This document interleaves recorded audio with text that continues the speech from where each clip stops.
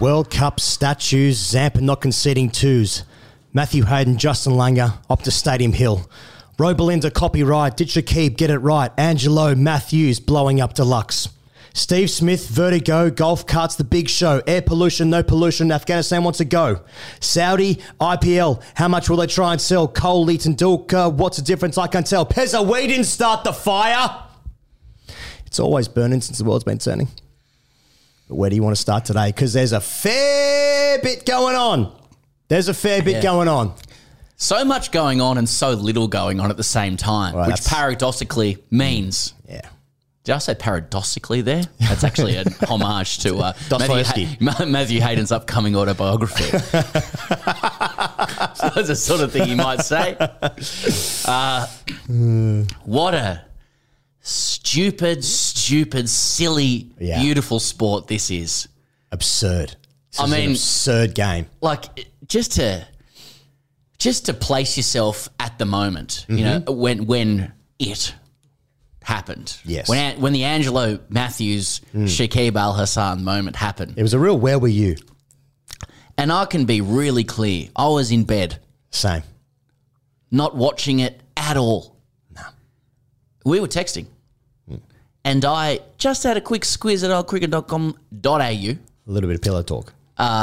Just to see what was occurring. Yeah. And I literally just saw it said Angelo Matthews timed out. 0 off 0. 0 off 0. And I did one of the worst squiggly circles and just completely interrupted what we were talking about on WhatsApp. I just sent it to you. Yeah. Oh, here we go. Yeah. And it's just a bit like, righto. Holy shit, that was a good crack. Yeah, okay. Okay. So you know, kick off. Here's what you don't want when you see this sort of thing and you tune into this show. You don't want sort of reasoned analysis like, well, it's in the laws of the game. No one with any fucking sane brain just goes, well, I can see sort of both sides of that. No, it's deep and it's visceral. My first reaction is like, what the fuck is that? What the fuck is that, Shakib? Come on, man. If you're not watching that and thinking like, come on, man, I don't understand your enjoyment of the sport, nay, life, generally speaking. Like, I just look at a guy, Angelo Matthews, who's about 93 years old in the shade. That matters. And he's come in and he wasn't even playing in this World Cup, and he's come in and he's walked out to bat and he's just stand there, he flicks his the chin strap snaps, and now it's like, well, we've got you here, mate. You're about to be fucked off hard. Yeah, but, you know, it's just so difficult because there's just such a difference between what we as rational like to say, you know, genial humans would do in Shakib's situation. Yeah. And the answer is you just let the guy get his helmet. Yeah. But there's the grade lens, you know? And it's a very, very funny, valid lens, you know? And it's and we have to acknowledge it, and we have to delve into the sociology of it. Yep. I mean, I have seen that smirk across Shakib Al Hassan on so many cricketers' faces. Yeah. And you know, it's provocative. It gets the people going. Yeah. You know? Yeah. Like that is, you've got to acknowledge that a lot of people's energy source is driven by that kind of thing. Yeah, sure. Okay? It's out of my hands. I can't say personally that that's me, right? At least in cricket terms. Yeah. And that might have been my undoing. Yeah. You can't sit here, though, as a Sydney Test cricketer, 2001, 2009 inclusive. The best era. Yeah, and sit here with some fucking earphones over your ears in 2023. Right.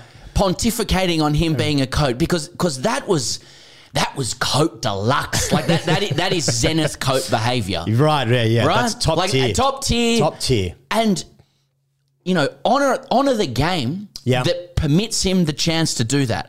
Sure. Not a game of rules. Yeah. A game of laws. Laws. Okay? Now, why don't we step back a second, because I did something quite autistic this morning, having not watched the game. Okay. I turned on KO. Yeah. And the full replay. and Yeah, okay. and scrolled to it. Yeah, okay. And took a few notes myself. Okay. Right? Okay, So for those okay. who somehow missed this, Angelo Matthews got timed out for Sri Lanka playing against Bangladesh. Was 4 for. He came in, took a bit of time. There was a commotion. The whole thing went for 7 minutes and 17 seconds. Yeah, that's right. And he was out. So Samara Wickrama is out, right? He lofts one to maybe forward square, cow. Makes it like 3 for 120 or something like that? It makes it 4. 4 for 120. And it's not as though there had been, you start asking yourself some questions, like had there been a couple of wickets in a row? Was, as Matthews' predecessor in many ways, Arjuna Ranatunga was wont to do. Did he want to take a bit of sting out of the game by taking some time to get to the crease? Not really, no. It was a decent partnership. It was just in. Was he taking a shit? Yeah. Nothing like that. So... for the moment, Samara Wickrama, I'm just sitting at home with my laptop, normal guy. Yeah, pants around the ankles. Well, my children are in the room, so no. Okay, good. I'm sitting there with my laptop and I've got my phone and my stopwatch. Very revealing. This is what this came of us, right? Now, from the moment Samara Wickrama is out, as in the catch is taken, to the moment Matthews leaves the field, conceding the umpire's decision. Yes. It takes 7 minutes, 17 seconds. Now, what happens in between is just sensational. Poetry. Right? He gets out, I start the timer. Okay, yep. I get the stopwatch going. Yep. Now, Matthews crosses Samara Wickrama after 1 minute, 8 seconds onto the field. Samara Wickrama is just exiting the field of play, just stepping over. That's when Matthews comes on. Everything's above board at this point. Good. Matthews is wearing his helmet. Okay. He's got his whole kit. So he's not walking out to bat holding his lid and he hasn't figured it out. Doing his pads up or something. Tying his laces. Yep. So he walks out at 1:08. Now, where are my notes here? In the meantime, the TV is showing replays of like a slow motion replay of a father-son in a wonderful moment after the previous dismissal, where the son, who is wearing a Sri Lankan jersey, cheers the dismissal of his own batsman and goes to high-five his dad because he doesn't actually understand what's going on. Dad's actually getting a little bit upset about that. So just a little bit of byplay within that as well, which is nice. Just again, things that cricket offer you. Yep. Now, at 1 minute 50... remembering now that under the ICC playing conditions, you have 2 minutes to be ready to face that ball. MCC's 3 minutes. Yes, of course. Right? Of course. Yes, the ICC, the Trump. And the ICC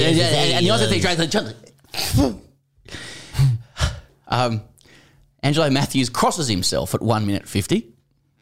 And then at 1 minute 55, he appears ready to take guard, goes to adjust his strap. Yes. Pulls his strap down, and you can just see, before the camera pans away to another replay of the dismissal, you can just see that he's just had an issue.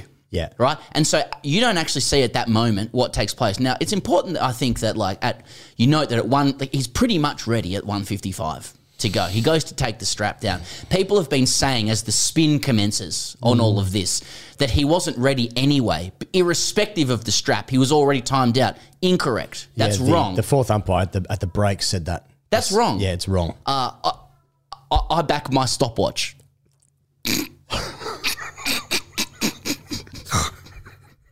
And the hundreds of Polaroids of that woman you've been stalking. Woman. With maps and red strings circling the area. Yep, don't forget the dungeon.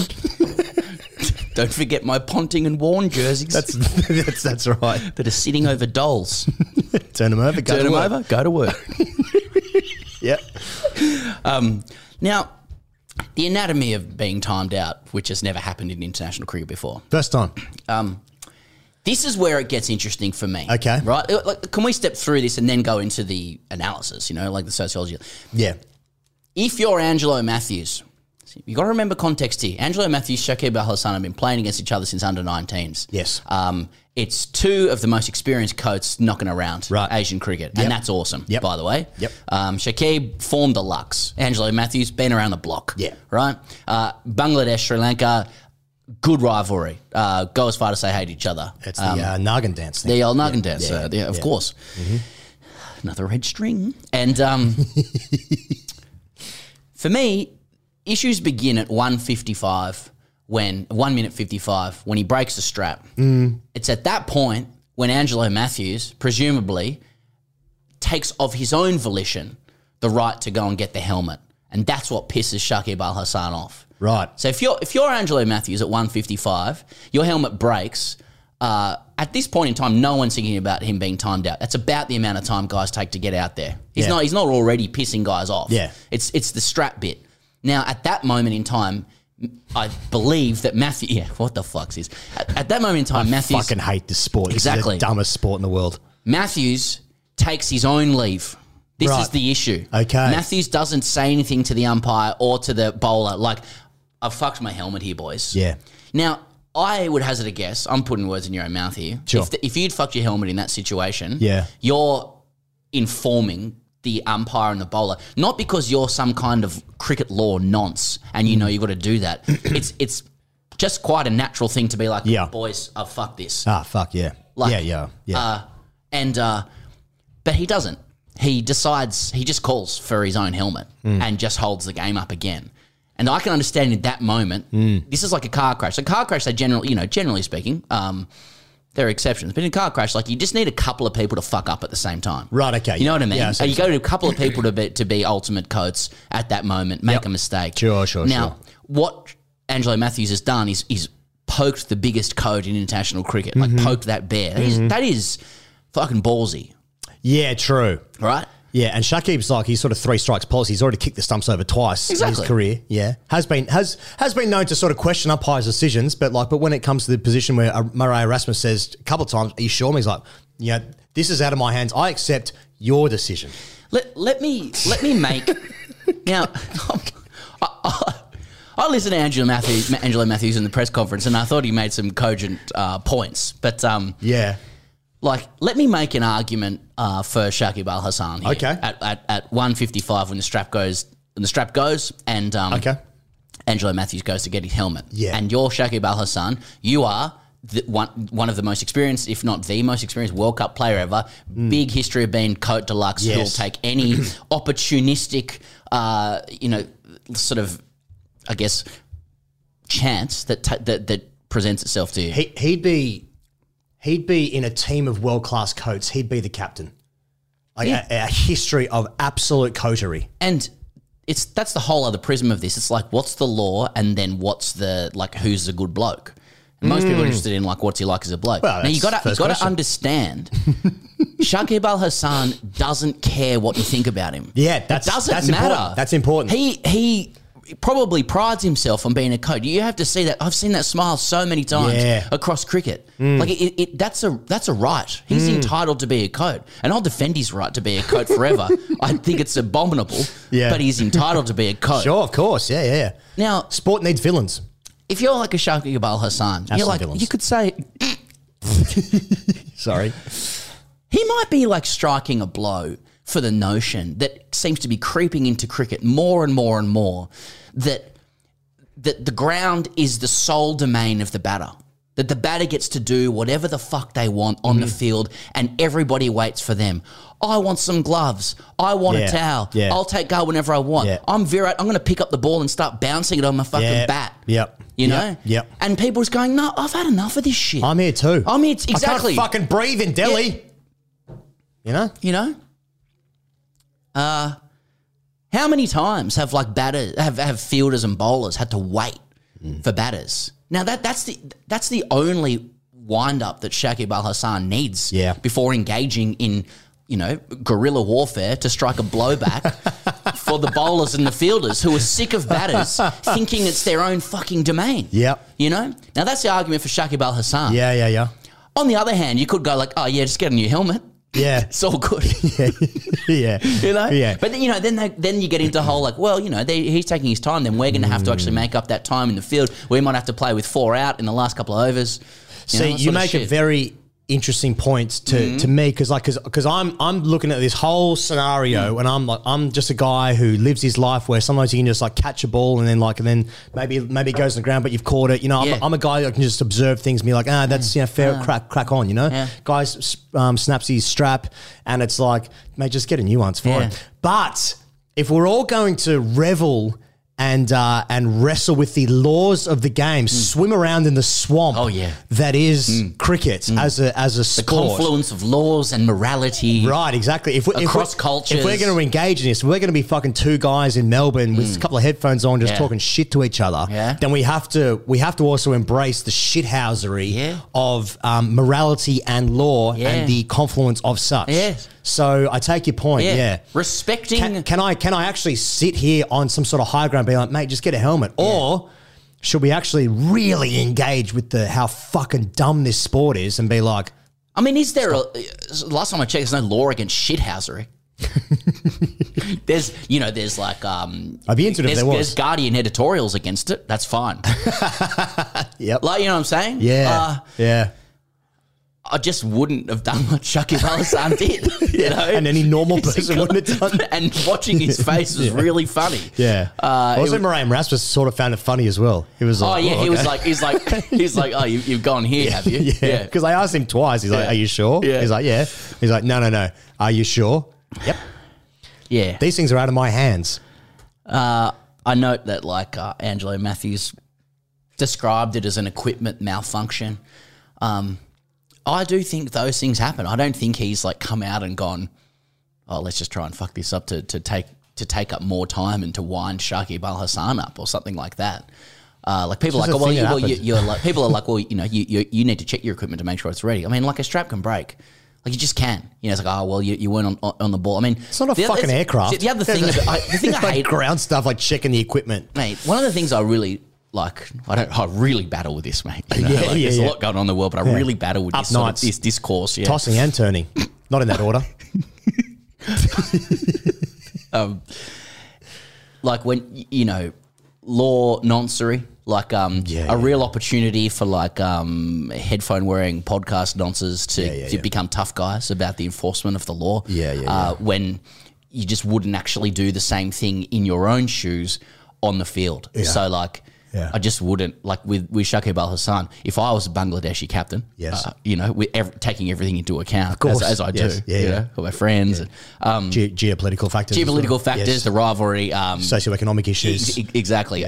Them being absolutely terrible this World Cup and really needing a win. Angela Matthews averaging 68 against them. It's a chance for a wicket. A Bangladesh company hacking into Robelinda's YouTube. That's right. Striking copyright. That's right. And then something happens. It goes the other way. So these are all factors you're thinking about when he's on the field. Yeah, I'm probably letting him get a helmet. Just probably doing that. I reckon most international cricketers are doing that. Now here's someone I want to throw at you. Okay. What about just wrestling with this? Okay. What about the English online warriors who will seek to conflate this with another no advantage dismissal that we have been speaking about? Do you think there is a comparison? If you believe that Bairstow was out, are you bound to also say Shakib Al Hassan is out? Or is there a world where you can go, Shakib's a coat, he shouldn't have done that. Bairstow, though, pack him. Well, unfortunately, we live in a binary world where you have to pick a side and then you have to stick with that side and fight to the death over that position and never change your ideologies. So, of course, they are completely separate things, but, we have to pick a side. So, that's just the way it is. All right. So that happened. So on the show, you could have probably already seen, we will be speaking to Rob Moody, aka robelinda2. Ali Martin's also on the show in India to give us an update from over there. But before then, Pez, I want to give a shout out to our live shows that are now on sale for the Australian tour of the summer 23-24. Our dates have been announced. You can go to our website, greycricketer.com, and you can go to the live show tabs there, the live show tab there. So the dates are Adelaide, December 14. There's only about 100 tickets left there, by the way, for that. Melbourne is on December 20 at the Forum. As of right now, there are 9 tickets available for the Forum. So by the time you listen to this, it may already be gone, but you can try if you want to get yourself a ticket. Sydney, January 2. Brisbane, January 3. Fremantle, January 4 for Fremantle. I just checked before. There's about 30 tickets left there as well. So you go to greycricketer.com, go to the live show tab there. That's how you use the internet. And please do join us. The tickets for most of those shows are almost already gone. So please do take heed with this warning and get there ASAP, because you don't want to be disappointed. I realize these shows are a little way away yet, but there are not many tickets left for these shows. So please do jump online, bring a friend, bring a mate, enjoy the festive season with us.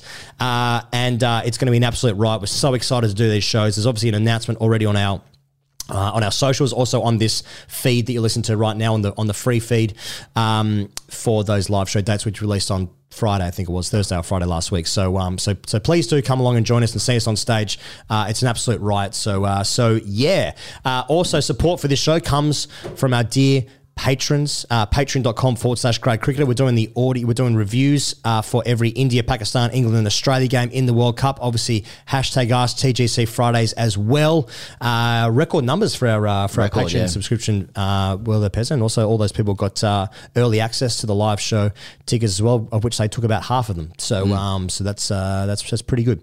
Anyway, yeah. So if you want to join us and support us and join the community, patreon.com/greycricketer. We'll speak to Rob in a second because that's sort of the second biggest story now in the week. It's amazing how these things move along. But before then, let's give another shout out to the Archie Gray charity game. Yeah, heaps of people getting around this, which is awesome. Manly Warringah will be taking on the Western Suburbs cricket team in a celebrity charity match to honour the late Archie Gray, who died of brain cancer last year, aged just 17. Something really close to our hearts here at TGC, and we want to shout it out all the way through to the game. Heaps of people have been in touch already to take out sponsorships with us, which is awesome. You can get in touch at hello@gradecricketer.com to support this game. I think I mentioned last week a whole bunch of celebrities going to be playing this game. I'm pretty sure it's going to be on KO, and all money raised goes to a really good cause. The other thing is you can actually go to the game itself. It's at Pratton Park on Wednesday, 15 November. So that's in 8 days' time as we go to air. It starts at 5:30 p.m, finishes at 9:30. So if you want to help sponsor that, hello@gradecricketer.com, or you can raise funds via a GoFundMe that we'll put in the show notes. Remembering that between you and I, he goes as well. All money raised goes to the Mark Hughes Brain Cancer Foundation. So, Mark Hughes Foundation, raising awareness for brain cancer. Archie, life cut really short at 17, apparently a gun cricketer, and was making his way up the grade. He was in twos at age 17. So, just want to get behind that as much as we can. Rob Moody is coming up right now. So do we need to set this up with what's happened with Rob? I think a lot of people would be listening to this are already aware with what happened with Rob. His YouTube channel was taken down by YouTube. There was apparently a Bangladeshi company had sent a whole bunch of copyright strikes against them. This Bangladesh company seemed to have about 50 videos on their channel. Not really sure the validity of such. A lot of people got in touch with us about this as well. And so we thought we'd go and speak to Rob, which we can do right now. But of course, this interview is brought to you by Shane Watson's Winning the Eden Battle. You can get that at shanewatson.com. There are options for paperback, audiobook, or an ebook. All good options. We've spoken about this every single week for the last, many weeks, but with reviews from Ponting, Faf du Plessis, and indeed Brett Lee, or as I call him, Shane Lee's brother, giving rave reviews. Rave and also Rage reviews. Reviews for the ABC music program Rage. It's a separate job, Scott. Didn't see it coming, but I suppose he is a musician, isn't he? In his own right. Bringing the best version of you to cricket, winning the inner battle. That's from Shane Watson at shanewatson.au. Paperback, audiobook, or ebook. Those are your options.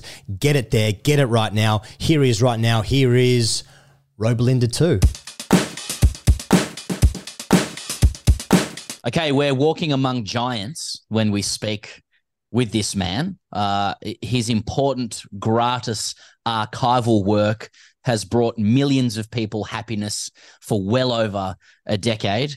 In another week where the spirit of cricket has reared its head, it's saying something that administrations and media conglomerates the world over have collectively permitted the GOAT, robelinda2, to publish cricket content from his channel. But that changed recently in the last week when it seems an avalanche of complaints from a frankly shadowy company has led to the removal of this great institution. We wanted to find out about it. A lot of people have written to us about it. People want answers. People want action.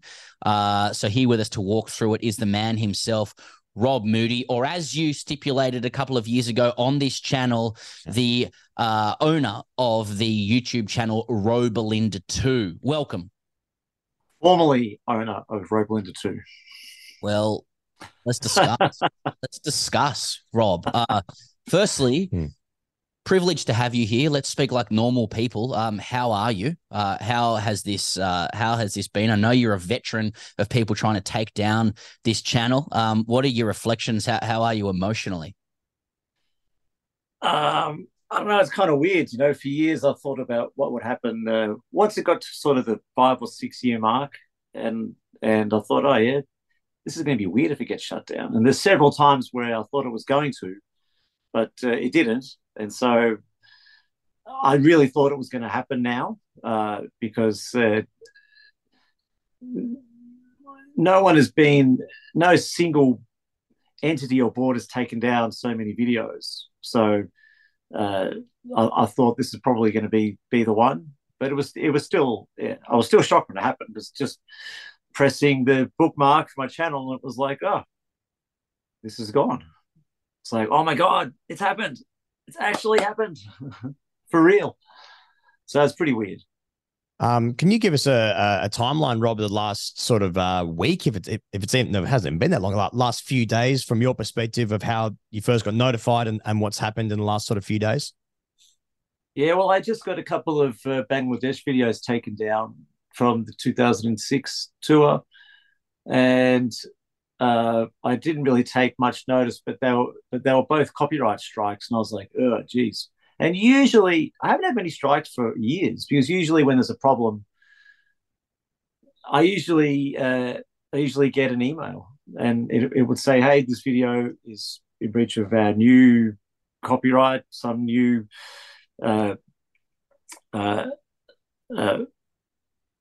company that's in partnership with some other new company, and they've bought some rights from some other company, and all of a sudden this video, and they usually give you the chance to terminate it first, which is how it always goes. And so that's fine. I just go, yep, thanks. That's what we want. Communication, right? And usually I'll either unlist it or make it private or just delete it. And, it's probably happened to say 100 videos over the decade or so. But these two got taken down. And then someone said, oh, this company's been commenting on the videos. And I said, oh, I don't check the comments because there's thousands a day. I said, why wouldn't they contact me direct? And then, so next thing I know, it's shut down. So I didn't really get much of a chance to do a proper investigation into which videos on the channel without any clear direction. Sometimes the cricket board will say, all right, you need everything from a certain year to a certain year. That has to be gone. And I'll do it. But yeah, Bangladesh 2006, I'm like, how many videos can I possibly have from this crap series? Well, hang on. Why would anyone care? Yeah. And I found a few, deleted some, thought that was the end of it. But obviously they found another one that I didn't see. So gone. So timed out. Indeed. Again, once again, they've done it again. Going to respect it. Really, it's very grade cricket from Bangladesh. Yeah, but too. Kind of ironic, right? Yeah. Just to get into the X's and O's of this a little bit, Rob, and reading between the lines of what you're saying. I mean, from our personal experience, if you're a publisher of cricket content online and you use YouTube as a platform, or you use social media as a platform, I know, speaking personally, particularly in the past, it wasn't uncommon for us to transgress rights holders' copyright over something. Usually through ignorance more than anything, particularly early days, maybe using footage that is owned by somebody else. And it just happens to be our experience. Sometimes it doesn't happen to others for some reason, but we always get an email, whether it's from the ICC or Cricket Australia, ECB, and it's usually polite, courteous, but firm, saying, you don't own this, guys, take it down. Nobody wants a scene, or anything like that, but just letting you know. And usually you just take it down and you apologize or whatnot. Now, I mean, you're the goat of this whole thing.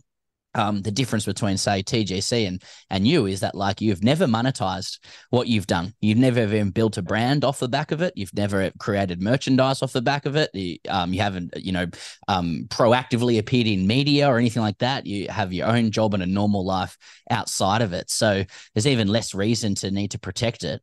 But what I'd be right in saying, reading between the lines, that, like, you've kept an open dialogue with administrations and media companies the whole time. You remove videos when they ask you. What's the difference this time around? Has this organization behaved or conducted themselves more aggressively than others? Because you seem to have said that you've deleted videos that they've asked you to delete, and yet they've persisted with, enforcing the full extent of the law on you.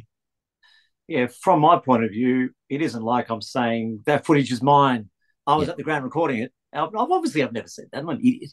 But usually you get specific links. They literally send you an email through YouTube, and it'll have these specific links. When you click on the link, and you can either delete it or unlist it. I didn't get any official email. All I got was was them responding to someone else on a video, and someone sent me the screenshot, and I'm like, well, they're not even contacting me. They're just replying to someone else in a video. It just says, I must,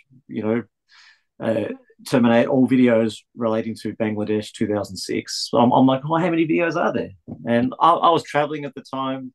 I typed in Bangladesh into my channel, deleted 4 or 5 videos, and I'm not sure which ones they wanted. So there was the obvious ones like Jason Gillespie's 201 and the Gilchrist 100, Ponting 100. I thought, well, but they were already terminated. They already terminated those. So I'm like, well, how many more can there be?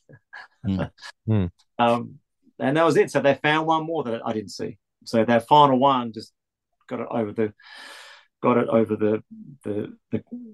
amount of strikes that you need. So if you might be the owner of, you might publish thousands and thousands of videos. So let's say you have 1,000 videos. If 999 are all approved, but one is wrong, and you're on your third strike, you lose all videos now, including unlisted videos, private videos, anything else you'd stored in that cloud. Correct. So it's annoying that the process wasn't as official as it usually was in the past, which is perfectly fine. It's very rare that I just get a random strike where there's no communication. So since then, Rob, who have you spoken to? I believe you've had some sort of contact with the ICC, maybe someone from CA as well, but who have you spoken to that you can tell us about? Or once I knew that it wasn't them, and I already knew that anyway. It was everyone else who was tagging ICC and Cricket Australia and BCCI in all the tweets. So I knew it wasn't any of those. So I didn't need any confirmation from any other cricket board that it was anything to do with them.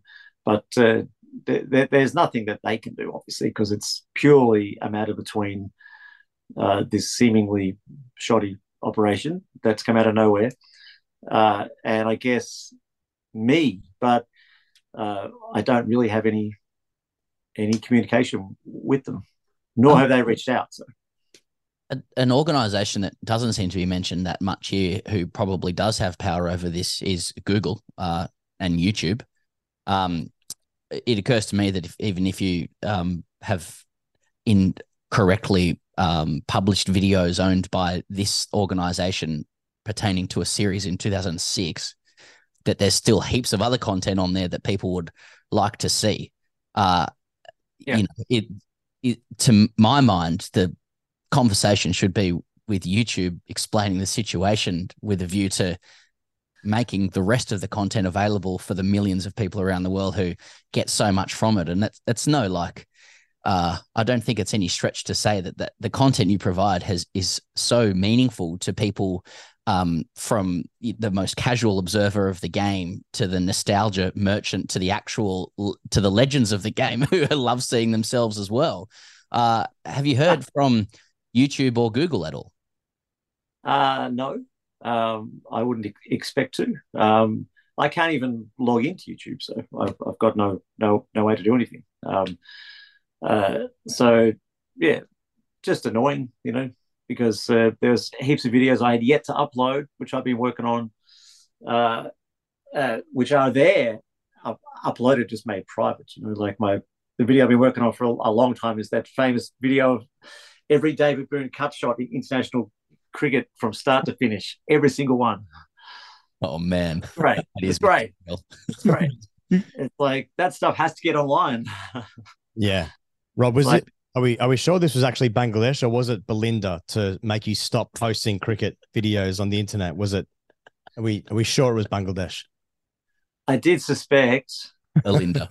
I did suspect. Yeah. But she's good. She's a bit hopeless with computers and stuff.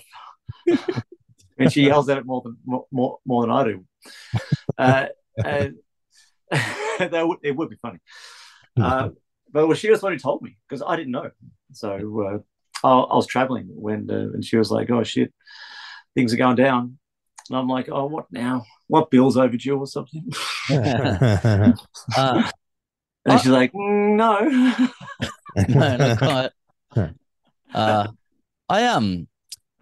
don't. I'm again trying to like intone the way you're talking about it, Rob, but I feel like I know to like a sense of resignation about it all. I mean, online, I've seen people all the way through to Channel 7 and cricket journalists and global cricket commentariat refer to Robelinda as kind of now dead. It's over. Thanks for the memories. But maybe I'm naive or too optimistic, but I'm like, no, the fight begins now. But I mean, I suppose it's worth asking you, like, where's your head at with all of this? Like, are you ready to fight to bring the channel back? Because it will be sitting somewhere. It's just a case of it exists. It's a stroke of a key for YouTube or Google to make this available, as every administration and media company to this point have permitted. Like, but perhaps in your head, after how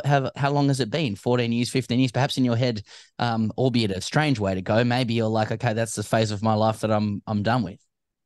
Well, I haven't uploaded anything this year because I've been so busy, and I thought I'd just take a break and just let the channel just sit there as a bit of an archive. And I watch it all the time. There's heaps of good content on there.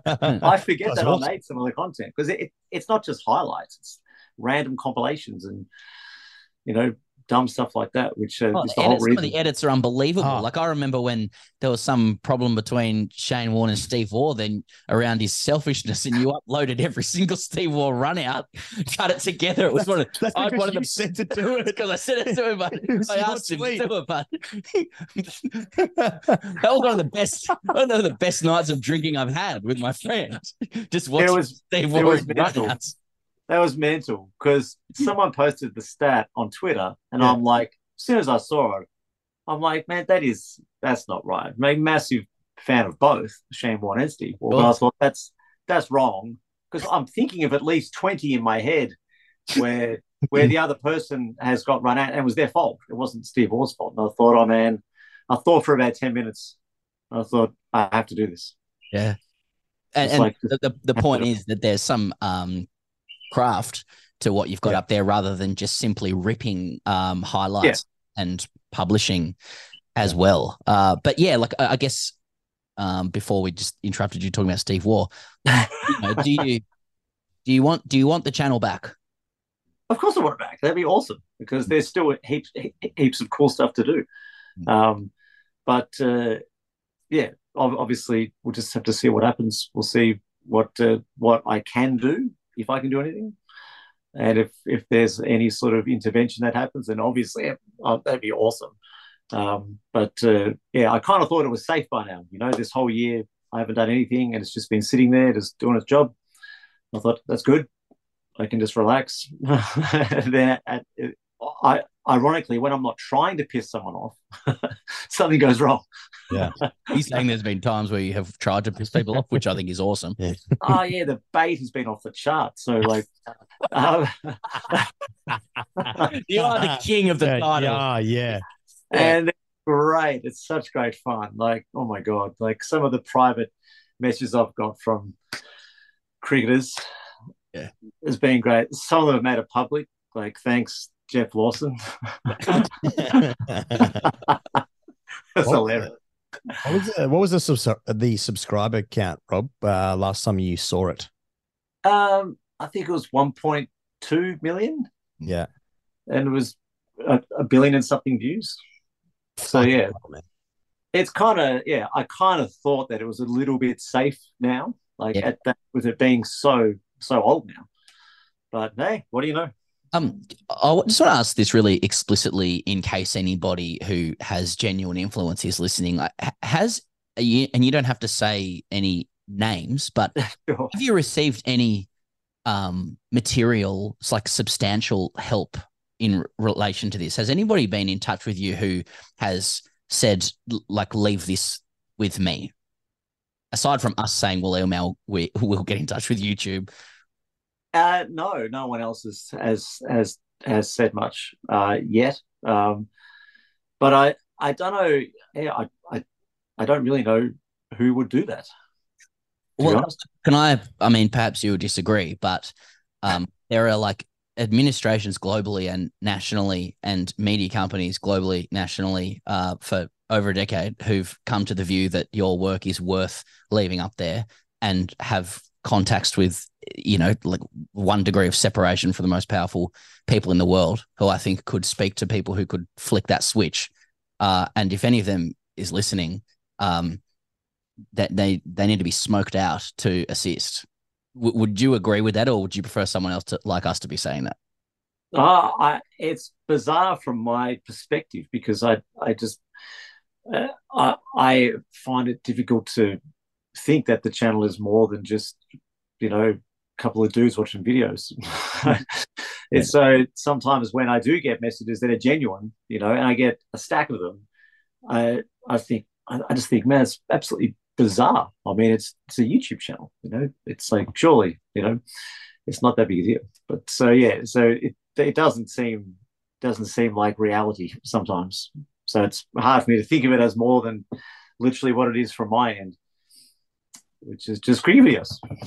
Well, I just to be clear from my perspective, surely the ask is to YouTube and or Google, which is within Google, and YouTube's within Google anyway, that if the like vast majority of your videos have been green lit by the content owners implicitly for over 10 to 15 years, then those videos should be available to the masses to continue watching. So if this company in question, which I know has been hacked and whose YouTube has now also been taken down and bombarded, and his website has as well, if they have a valid copyright claim, fair enough. Let's just miss out on the 06 Bangladesh videos, Dizzy crying into his vegan cider, with respect.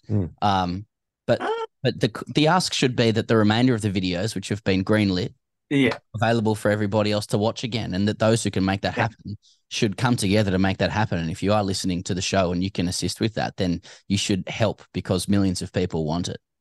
Yeah, I think that is an absolute flaw in the termination process for anyone's channel, not just mine. That if when you get the 3, and there's been plenty of other cricket YouTubers I've known over the years, heaps that have had their channels shut down and that they've had no recourse. But I think when you do get that 3rd one, there should be an option. Just like when you use all your demerit points when you're driving, you get the option. You get the option of no license for a year, or the 3 months or whatever it is.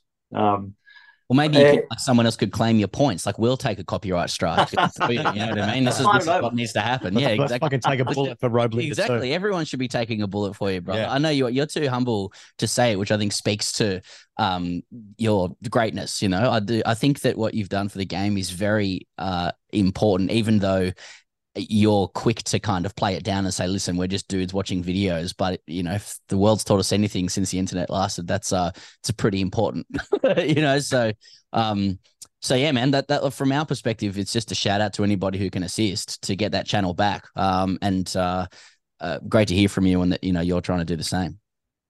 Yeah. I mean, I'm just seeing what's going on, you know, just seeing who's saying what, every couple of hours, you know, I'll get more information. And, you know, like yesterday was crazy how that site got hacked. I didn't actually check the site, so I don't know, but it all seemed pretty weird. But that stuff doesn't ultimately help. It, you know, I don't think it's going to magically make this guy, you know, shit his pants and retract. But yeah, it's more disappointing that the process of actually getting terminated is just seemingly so easy that that YouTube should surely have a process in place when a channel is about to be shut down, regardless of how many subscribers or videos it has. That there's you know, someone reviews it surely before going down. Do you sense it's been an automated process rather than a manual one where someone's decided, look, robelinda2, enough's enough? I think from my understanding, not having taken down a channel myself, someone else's channel, I as far as 3 videos get reported, and they don't look into those reported videos or review them, they just go down. So it's a miracle, really, like I said earlier, that the channel hasn't got shut down a decade ago, because it could have easily happened so many times, but it didn't. So hence why I thought, oh, maybe there is a process there that I'm not aware of. But yeah, so yeah. Timed out. Timed out. Just for now. I think the recall should be on. If you are in the halls of power, some kind of, you know, ominous Greece, if you've got the ear of digital overlords, then I think you should step up for robelinda. Yeah. Dear Angelo, I feel you, bro. I'm telling you, Rob, robelinda3 is going to be the fucking greatest comeback of all time. 1 billion views. That's unbelievable. Well, someone actually made one years ago. They made a 3 and a 4 and a 5 and a 10 and 100.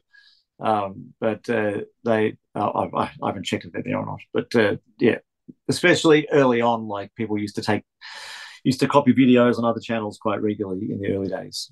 Right. And but they didn't last. I didn't report them or anything. So, Rob Moody, aka robelinda2, we're going to stick with this, and that's it. We'll keep up the good fight, rage against the dying of the light, maintain the rage. All of those saying. But seriously, if you know someone at YouTube, just sort it out. Just sort it out. Seriously, let's get this channel back. Come on, fucker. Yeah. Hey, Rob, thanks very much for joining us. My absolute pleasure, guys. Thank you. Thanks very much to Rob for giving us his time, and hopefully we can get around Rob and support him and get that channel back up and running. Audio, if that's what he wants to do, I don't know. Yeah, that's right. I guess we'll have just found out, having not spoken to him yet. Let's talk about the Audio World Cup. 25 minutes into the show, Bez, because that's the major tournament going on at the moment. Although, of course, the Sheffield Shield's also going on, so it's hard to compare those two things. Australia have found themselves winning 5 games in a row after being 0-2 after losing those first 2 games against India in Chennai and then South Africa in Lucknow, I think it was, wasn't it? But then since then, they've won 5 on the bounce. They've just about secured themselves into a semi-final position, that being in the top 4 of 10. Looks like the most likely scenario is that they'll play against South Africa. And if there's anything that you want to do more in cricket than play against South Africa in a semi-final, well, then I'm not here. We're recording this on Tuesday, so this evening Australia takes on Afghanistan. So I'm asking you straight up, having not spoken to you about this off air, like, do you have any concerns Australia might be about to eat some shit tonight? A little bit. I just looked at Afghanistan's form. They've won 4 of the last 5 games. They've beaten some teams. 4 spinners, Mumbai should be a good deck to bat on, or I don't know, call come in. Yeah, see, I'm using my IPL brain here. The 1KD typically a high scoring ground, but yeah, I mean, I think there are worse places to play against Afghanistan, but I still have this thing in my head of Australian cricket. The thing that I love about it the most is the sheer arrogance of it, is Australia don't lose these games. Now, look, they almost lost this game in the World Cup last year in Adelaide against Afghanistan, literally in their home country. So, these things can happen. Afghanistan, as we've learned, they're a very good team. In fact, they might be the best team in the whole tournament, according to some people on the internet. So I think this is going to be a good game of cricket, but I'm going to be shocked if Australia lose because of the arrogance situation, Yeah, in my head, like I was more confident about beating Pakistan than Afghanistan, which makes sense given Afghanistan is a better team than Pakistan, of course. According to a lot of people on the internet. Of course. But the Afghan boys are fired up. They're fired up. Naveen's out there on Instagram highlighting Australian ethical hypocrisy. Yes, hypocrisies. And this is the Afghan boys' time. Australia has an Achilles heel against spin bowling. The Afghans have one of the great spin attacks. Australians falling off the back of golf carts. Yep. Steve Smith's got vertigo. Yep. Okay, you're right. The 1KD is about as paradise. Who controls those decks? The ICC. So that should remain the case. Yes. Just a little squeaky bum there from me. I said before the tournament that Afghanistan have got no runs. You look at the stats of who plays for them in the top 6, and there's no runs apart from their opening 2 out, all out. Yeah, exactly. Unlike us. And then it's that's right. And in the tournament they've stood up, and many guys have won games for them. Not just Zadran opening the batting, or Rashid Khan hasn't really had a match winning performance with bat or ball so far. Are you saying you'd like to see them do it against our boy? I always think that. I hope they don't. I don't want to see it's that. just a Stargazer would come in scenario. I think as well that it helps that Adam Zampa is right up there for player of the tournament at the moment. Obviously, what India is doing and the amount of they have 15 players that are in the best form of their careers, perhaps, including the legacy guys. So you'd have to put a few of them in the conversation. But Zampa's tournament, including the game against England on Saturday night, was just I'd go as far as say it's the best performance he's played for in Australia in a very storied career so far. Basically. Yeah, right. Okay. Yeah. Well, he and I would agree with his performances. Yeah, I'd agree with him just to add a little bit of validity to his own comments about himself. Yeah. If he messaged after this and said, "Mate, that was one of your best podcasts," I'd say, "Shut the fuck up. You got no fucking idea what you're talking about. You don't know who the fuck I am. You don't have a clue about my life." Just saying you're fucking lame. That's a separate issue. Anyway, so are you concerned? Yeah, you got some worries. You got some worries in the heart.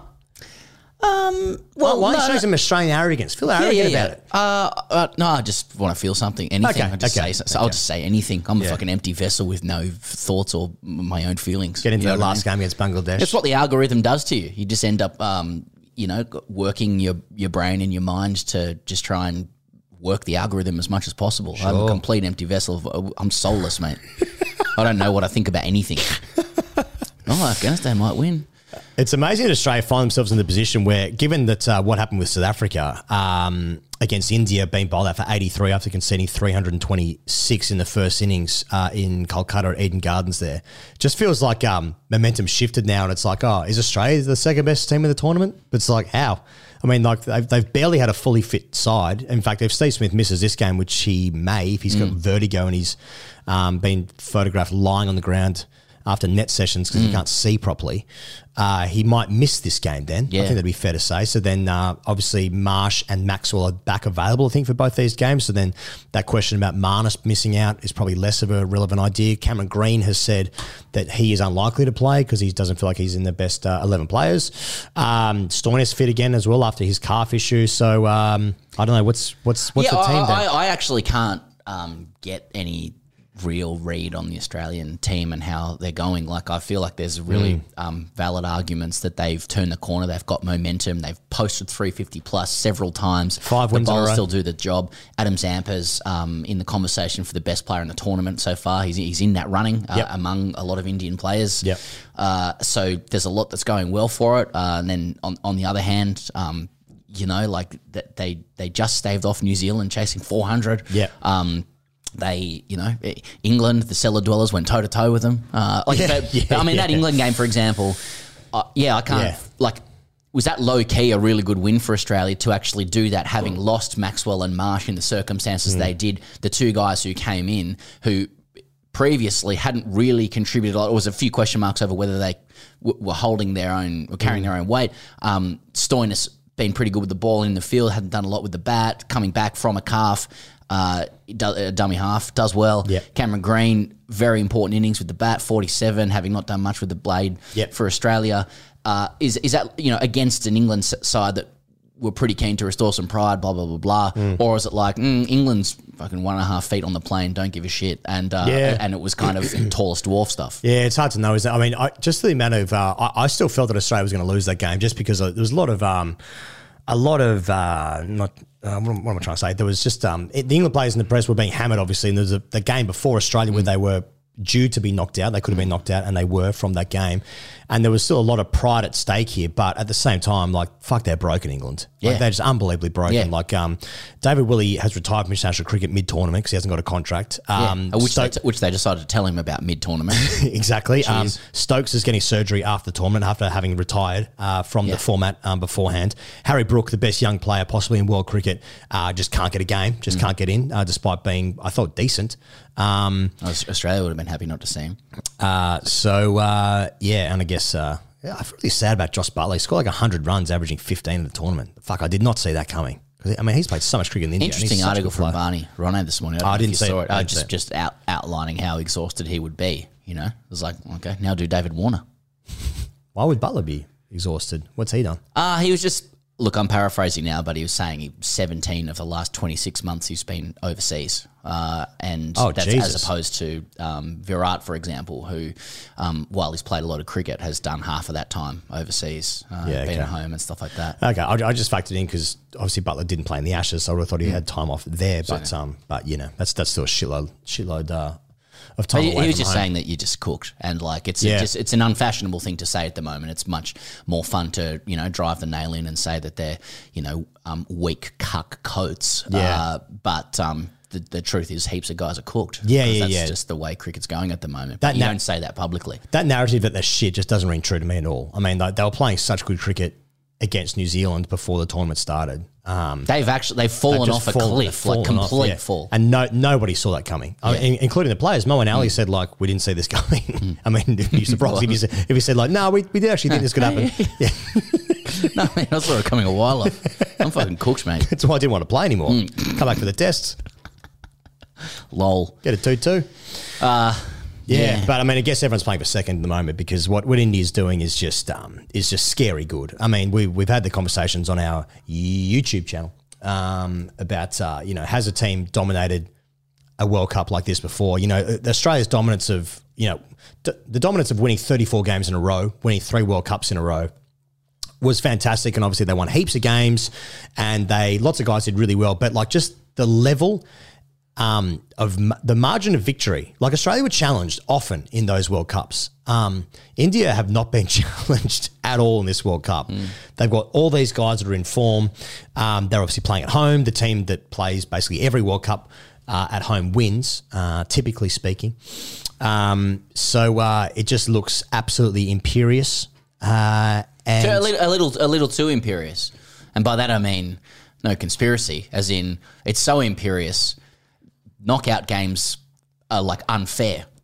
It's just unfair that they can get to that point. It's a great shout. But Australia stretches its legs, stretches its arms. We got a final here, do we? I know finals. All of a sudden, the Australian public starts watching. Yeah.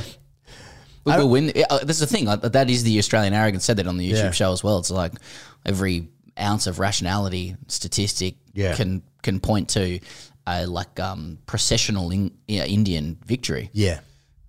when I turn the TV on, possibly saying more about me and our nation, I'll be upset if we don't win. Yeah. I think India knows that as well. Yeah. Well, we still have to get past the Afghans, but I mean, just the fever pitch and the expectation of India in the moment. It just, I mean, there's just so many things culturally coming together at the same time. But their cricket team, obviously, like their looking glass to the world. Yeah. Fuck me, this is their moment. Yeah. And we're getting texts from guys privately just going like, there'll be fucking riots if they don't win. It's people are paying thousands for tickets. Like you can hear the din of the crowd. Yes. Like the India expects.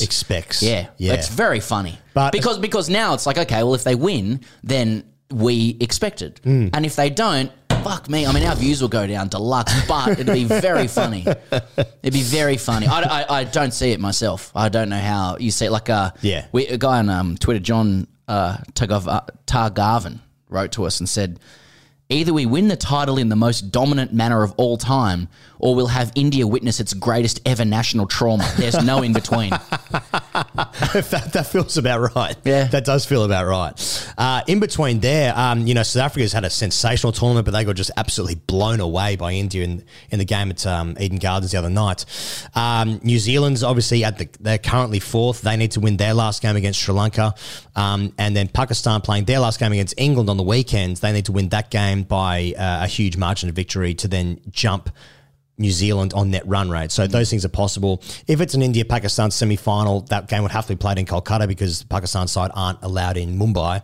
I believe that's right. Anyway, that I'm not even sure I'm mentally and physically able to compute the size and magnitude of that game. A World Cup semi-final in India-Pakistan. And India will win that game because they've never lost to Pakistan in World Cups, have they? Isn't it 7-0, 8-0, whatever it is?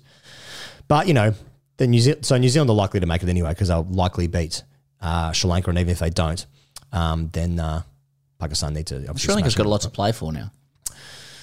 You remember that. Well, and also with Bangladesh, one thing people forget about this, just occurred to me, like people forget there's a Champions Trophy place at stake there. Bangladesh's win last night actually makes it harder for England to make the Champions Trophy because they need to basically win their last two games. What the fuck about the Champions Trophy? Seriously. Why is anyone saying that? New Zealand have lost 4 games in a row, yet haven't really played badly in any of those games. They obviously got very close against Australia. Yeah, all good. Pretty good. Thanks. All good. Fuck, India's going to be nervous. They play against New Zealand in a semi-final. India's going to be so nervous for both games. Regardless, yeah.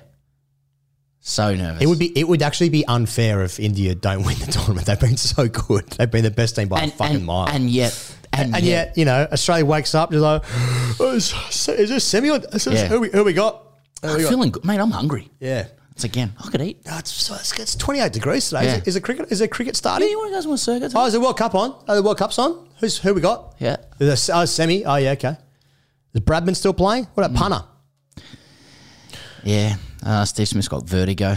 Yeah. I saw Crick Info did like a who is this? Like a sort of an obscured shot of Steve Smith on the ground holding his head. Yeah. They said, who is this with the smiley emojis? Yeah. Mate, it's a person in pain Like on the ground. Yeah, ailment. It was Smudge. Smudgy. I got it right. I won the prize. 17 likes. Smudgy.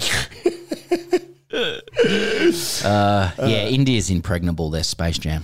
They cannot be impregnated. It was nice of the Mumbai faithful to release a statue of Steve Smith, though, in the ground. That was nice, yeah. He's not been the same since. He hasn't been the same since. Bronze poisoning. Should we speak to Ali Martin, who's actually in India? Should we find out what the fuck happened to England? Not just what happened?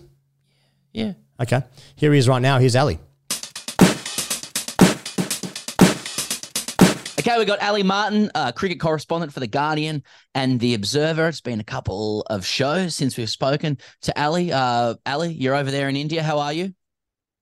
Yeah, all good, thanks. A little bit jet lagged. I've managed to arrive pretty much after England were eliminated, albeit I got to see Australia inflict the mortal blow. So, all good, all good. Good to be here and good to see a bit of it with my own eyes.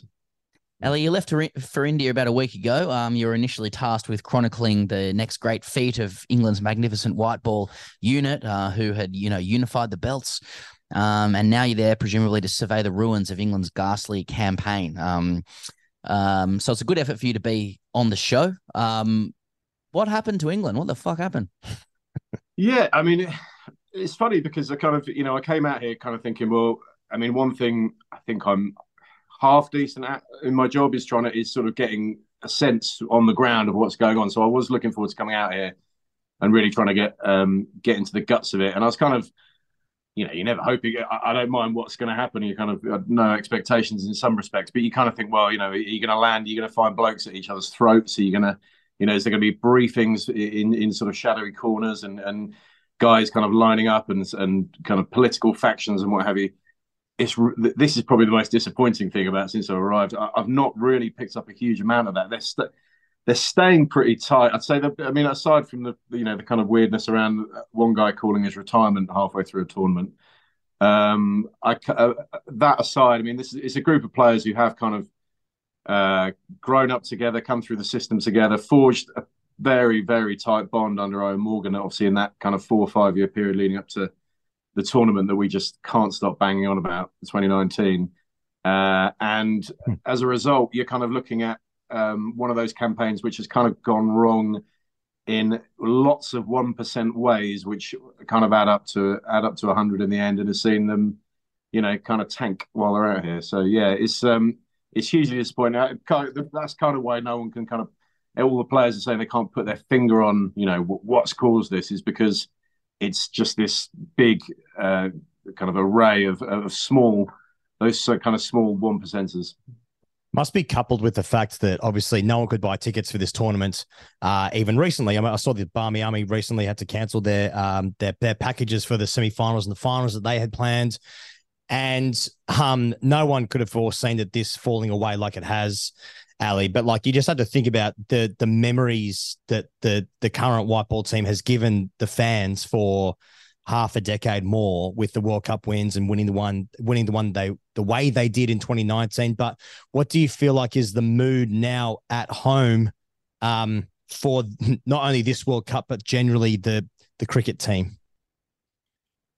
I mean, yeah, I'm with you in that. I kind of hope. I mean, I worry about kind of recency bias in a way. I think it was back at the turn of the century, back in 2000. There was a Channel 4 poll, and 600,000 people in the UK were asked who was the most influential musician of the 20th century, and Robbie Williams came 8th.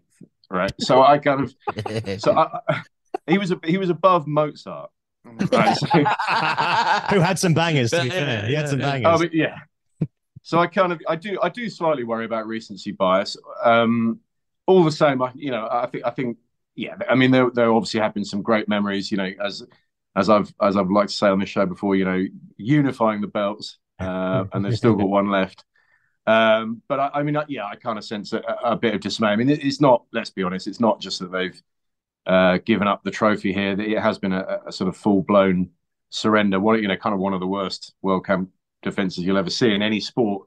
I guess the difference being that in football, you lose 3 games and you're out. This is a really slow and tortured death with only the slight sort of that kind of slight carrot, the little plot twist we had of, hang on a minute, you can qualify for the Champions Trophy here. So so they're rock bottom at the moment. 2 games to go against Netherlands and Pakistan, with bizarrely still something to play for, even if it will go down as an absolutely terrible campaign. Earlier this week, Ali, the Collins Dictionary released a new word. Listed as a noun, Bazball is described as a style of Test cricket in which the batting side attempts to gain the initiative by playing in a highly aggressive manner. Just separately, has pride or hubris truly come before this fall? Yeah, I mean, look, clearly we are, as a nation, ripe for piss taking, and people love it. People are queuing up. I mean, I've heard these shock jocks in Melbourne saying, cry me a river and that kind of thing. And I get it. Look, the Ashes rivalry is built on Schadenfreude, and we had a good dose of it the other day. We could see you guys enjoying it down there. along with your weather and your beaches and all that.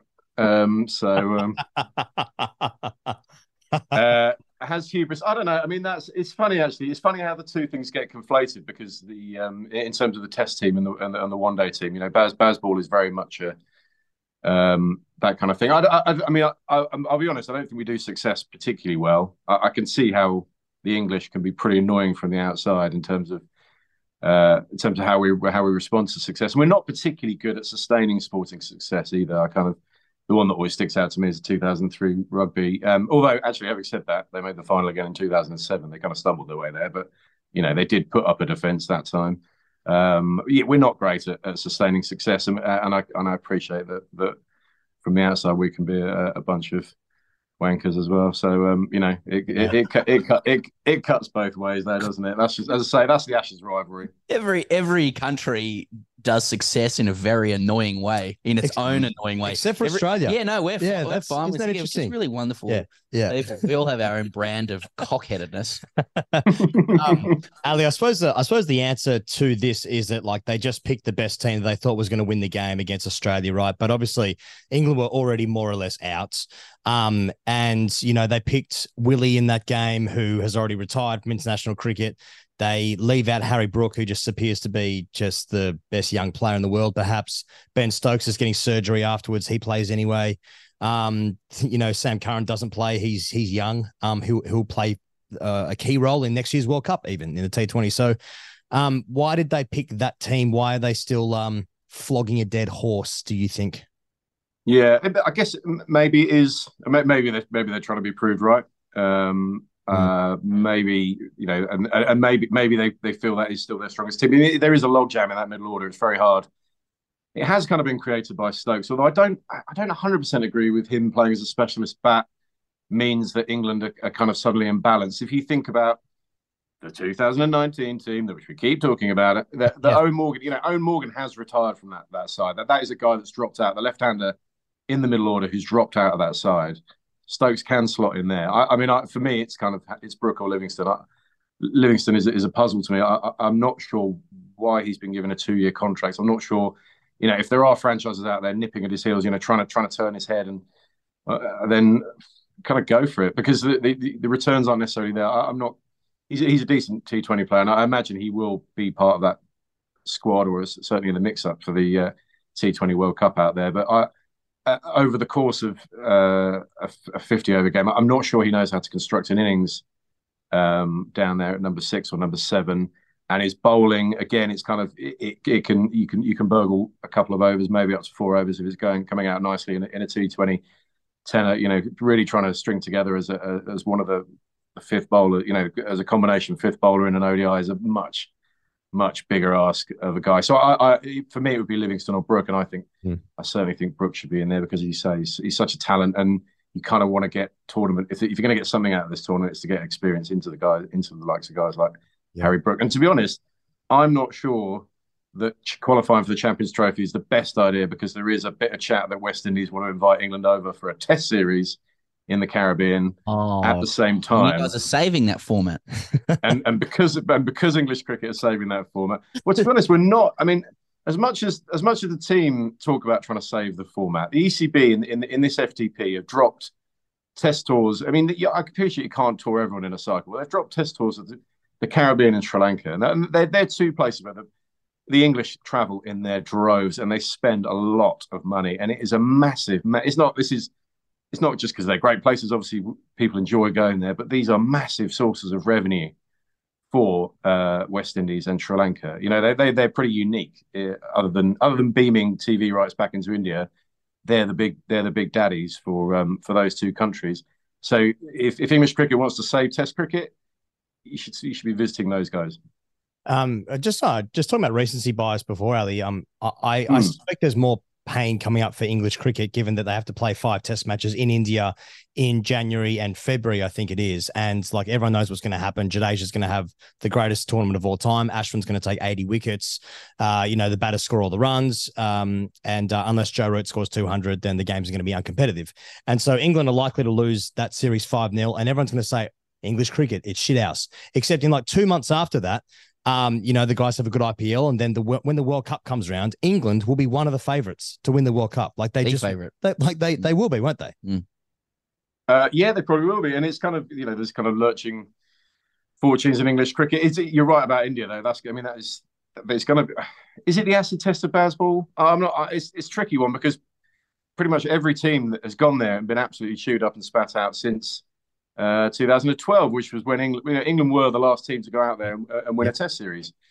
That was a 4-test series. They won 2-1, and they came back from 1-0 down. So, and that was an incredible feat in itself. But across 5, it's the biggest ask in world cricket, I think. Yeah. And England, I just don't think they have the spinners to do the job. Like they'll probably take a unique approach to the batting. They'll go hard, be aggressive. But they'll do well to win a Test match out there, I think, which is pretty much what Australia tend to win a Test match there, don't they? Yeah, we get one. We get one. Yeah.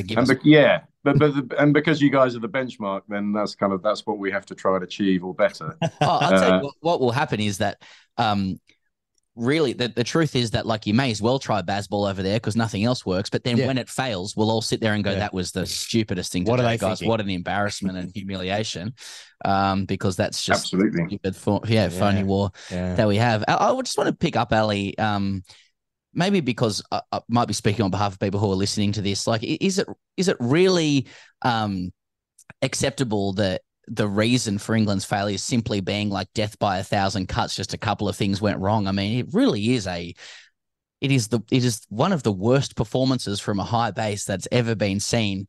I just wanted to pick up on, we're talking about should Liam Livingstone have been picked or Harry Brook? I mean, that's a deck chairs on the Titanic question, isn't it? Like, absolutely. That team is capable of so much more. We've seen people with the, I suppose, captaincy credibility of Michael Vaughan suggest that the central contract issue must have weighed heavily on players to be awarded some to be awarded contracts, at least one not to be in the team. And then Owen Morgan, the former captain of the white ball revolutionary team, saying that he just couldn't conceive of a scenario where there wasn't a dressing room breakdown. Do you give any credence to either of those ideas from those guys? Well, I mean, before the tournament, I've got Owen Morgan on the record saying that England could pick 2 squads and that would compete for the semi-finals. So it's a great style of play. Yeah. No, I mean, Morgan's an interesting one as a kind of as daddy sitting on the sidelines because it's you would like to think he's still got a direct dial into the dressing room. It may be that Morgan, he is trying to establish his commentary career, and maybe you have to spot the moment where you kind of establish your distance from the squad by making a big call like that. Equally, you probably think he has got a decent handle on what's going on. It's interesting. I mean, as I say, I've landed on the ground, tried to get a feel for guys, and I have had the odd chat in the lobby and what have you. And you, I don't. I mean, I was asking guys about Matthew Mott basically because he's Australian and we want to blame an Australian for this, but it's. Yep. There, you got it. No, I'm joking. No, to be honest, to be honest, I mean, he's a decorated coach with a great CV, and in limited interactions with him because we have split coaches and we don't see them as much, he comes across as a really nice guy. I can see why the players like him. I think there is possibly a sense that he hasn't necessarily stamped his authority on or stamped his mark on the 50 over side. Now, that's not easily achieved because if you come into what you believe to be a well-oiled machine that's running well, you probably don't want to change much. You don't, are him and Butler singing off the same hymn sheet? I think that's probably what we've got to get to the bottom of here. Whether that is a good fit, the pair of them, whether their 2 personalities work, and whether what Morgan keeps saying is the messaging clear. And Owen Morgan was the master of delivering good messaging to his players. In fact, he's extremely consistent, extremely level, back them to the hill. I don't think he would be talking about our team is low on confidence right now when you're still within a shout of qualifying, as England were. Okay, well, it didn't last long, but you know what I mean. When the tournament was technically still live, there were some admissions going up there. I'm not sure that calling Ben Stokes your spiritual leader in public is a great shout when he's not the captain of this side, and there may be an element of confusion there because of a presence like Stokes. It may it is tricky when you have split captains as well. You know, Australia, for example, have that consistency across that. But I mean, these are just contributing factors. They're worth asking the question about. Other factors, I think, are possibly the English summer. I mean, this was kind of, there was England played a series against New Zealand as their first team, their first choice squad played a series against New Zealand. New Zealand had a bloke in their team who was literally called B-lister, right? Uh, that's so harsh.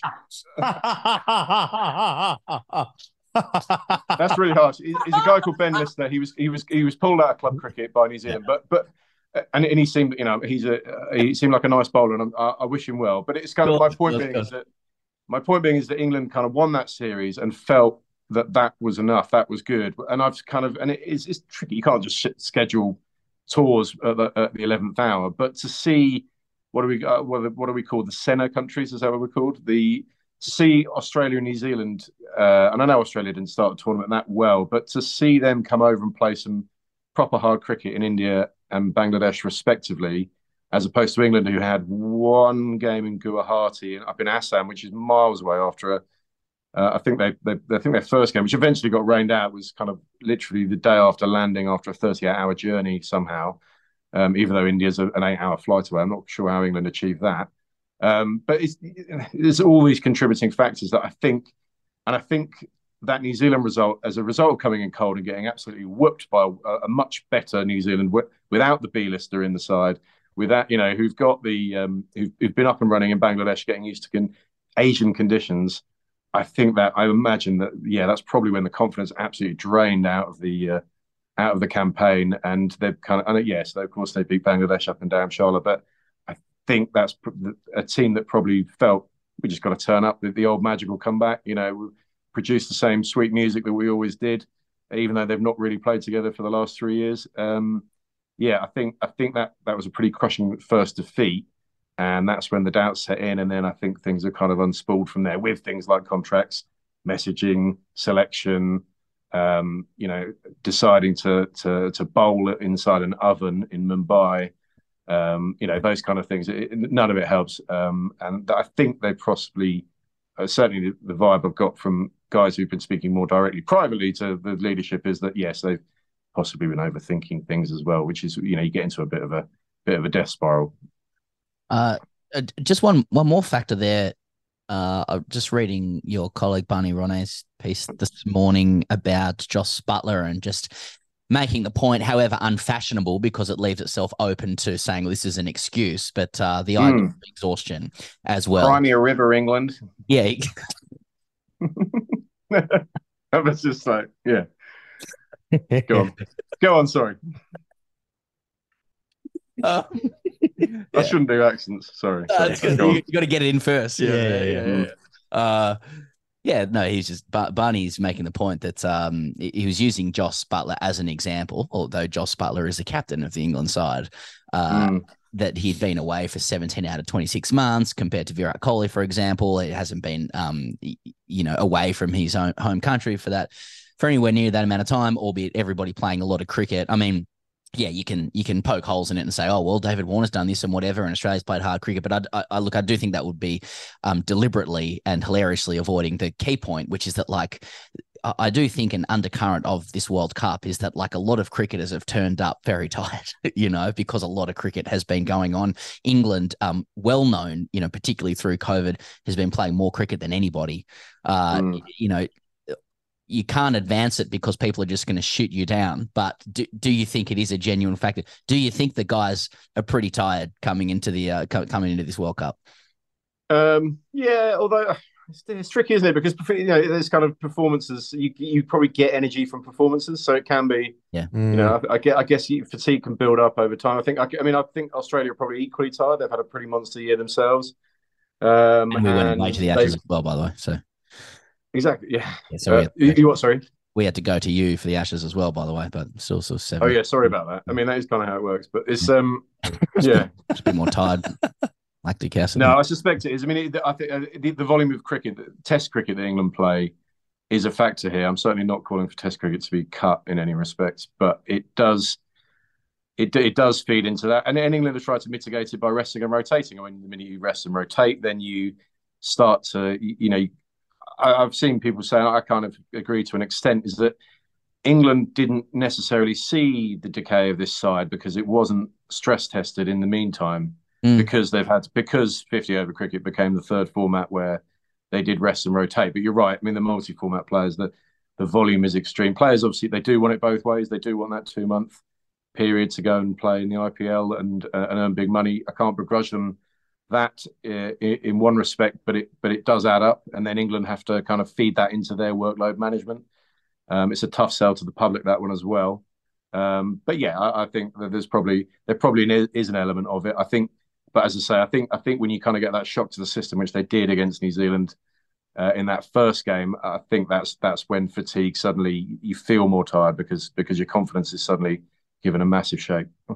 Can you give us a vibe check, Ali, of like what it's like in India? Obviously, anyone that's ever been to India, there's just energy in the streets, whether there's cricket being played or not. But sort of compare that to 2019, where unless you were basically in St John's Wood, you probably didn't know there was a World Cup on. You could be outside the MCG last year in Australia in November, and no one knew there was a World Cup on, except in Pakistan. Then people did know it was on. India, Zimbabwe, India, Zimbabwe as well, but. Can you give us a feeling of what it's like? Because I suspect that the expectation now and the energy must be absolutely insane in the country. Yeah, it is. I mean, I'm following a ghost ship of a campaign, and so I'm really not where the action is. Although I have to say, having people having moaned about that Ahmedabad crowd in that first game against New Zealand, and when was the last time Sachin Tendulkar walked out into an empty stadium in India? It has. I'm saying, I've got on the ground, and it's pretty much fever pitch. And that crowd for England Australia the other day, neutral game. There was 55,000 people, and it felt busy. It felt noisy out there. And David Warner, who's kind of curated his own Indian fan base out here, was having some great fun on the boundary. Pat Cummins as well. They were really feeding off the energy in the crowd. That's for a neutral game, So it's really cool to see. It's plastered everywhere. Every single bit of advertising real estate here, certainly on Star Sports and the channels, is taken up by cricketers chewing gum and drinking soft drinks and telling you what the best tire is to put on your car. It's really cool. And the point you make about England, actually, because that kind of was one of the things that depressed me about the 2019 World Cup a little bit, was because you're right. It felt like there was a World Cup inside the grounds and not much outside of it. And all the sponsors, etc., were being pumped back into India. It was all, the kind of logistics partners and what's that? Beer, and a beer that you couldn't even buy in the UK. So you weren't seeing the World Cup on your shelves, on the adverts, etc., because it was all very much a kind of satellite tournament being back into India. This being a tournament in India, it feels like a pretty big deal, because you do well to not know there was a World Cup going on right now. Well, David Warner, he really just gets India, and India gets him. And it sounds like what you're saying is that all cricket should be played in India. So on that note, or Saudi Arabia. Yeah. Well, yeah, good partners. Ali, thanks much for joining us, mate. It was particularly generous of you this time. No worries. You're well. Good to see you, boys. Take care. Thanks very much to Ali for giving us the time.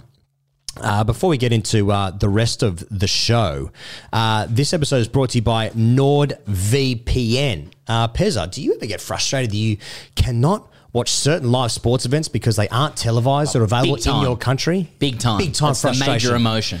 Well, with NordVPN, you can switch your virtual location to a country that is showing the sports event that you are interested in, or even ones that you aren't really that interested in, to watch, so you don't miss out on any of the live action. Obviously, I was in Japan during the Matilda's Dream Run.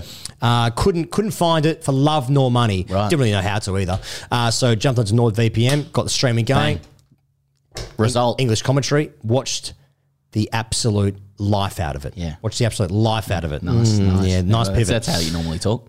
Indeed. So, people being on the brink, being on the brink of global recession as well, and the world being a little bit crazy at the moment. Some people need to cut down on their spending, cut back on the spending, save some money whilst protecting yourself online. With NordVPN, that can help you save money as well as protect me and others from cybercrime.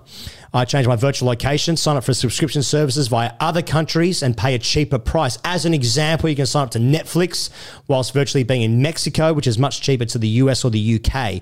As an example, people have also been saying you can book flights and holidays via another country and indeed pay less than if you were doing it here. So NordVPN essentially pays for itself. You can grab your exclusive NordVPN deal by going to the custom URL through the episode show notes in today's show. You can get a huge discount off your NordVPN plan plus 4 months for free. It's completely risk-free with Nord's 30-day money-back guarantee. All right, Pezza, in the news this week via Bloomberg, you brought this to my attention, so I'm not going to ask you if you've seen it because you told me about it. So Saudi investment in the IPL. So Saudi Arabia has proposed buying a $30 billion stake in the IPL.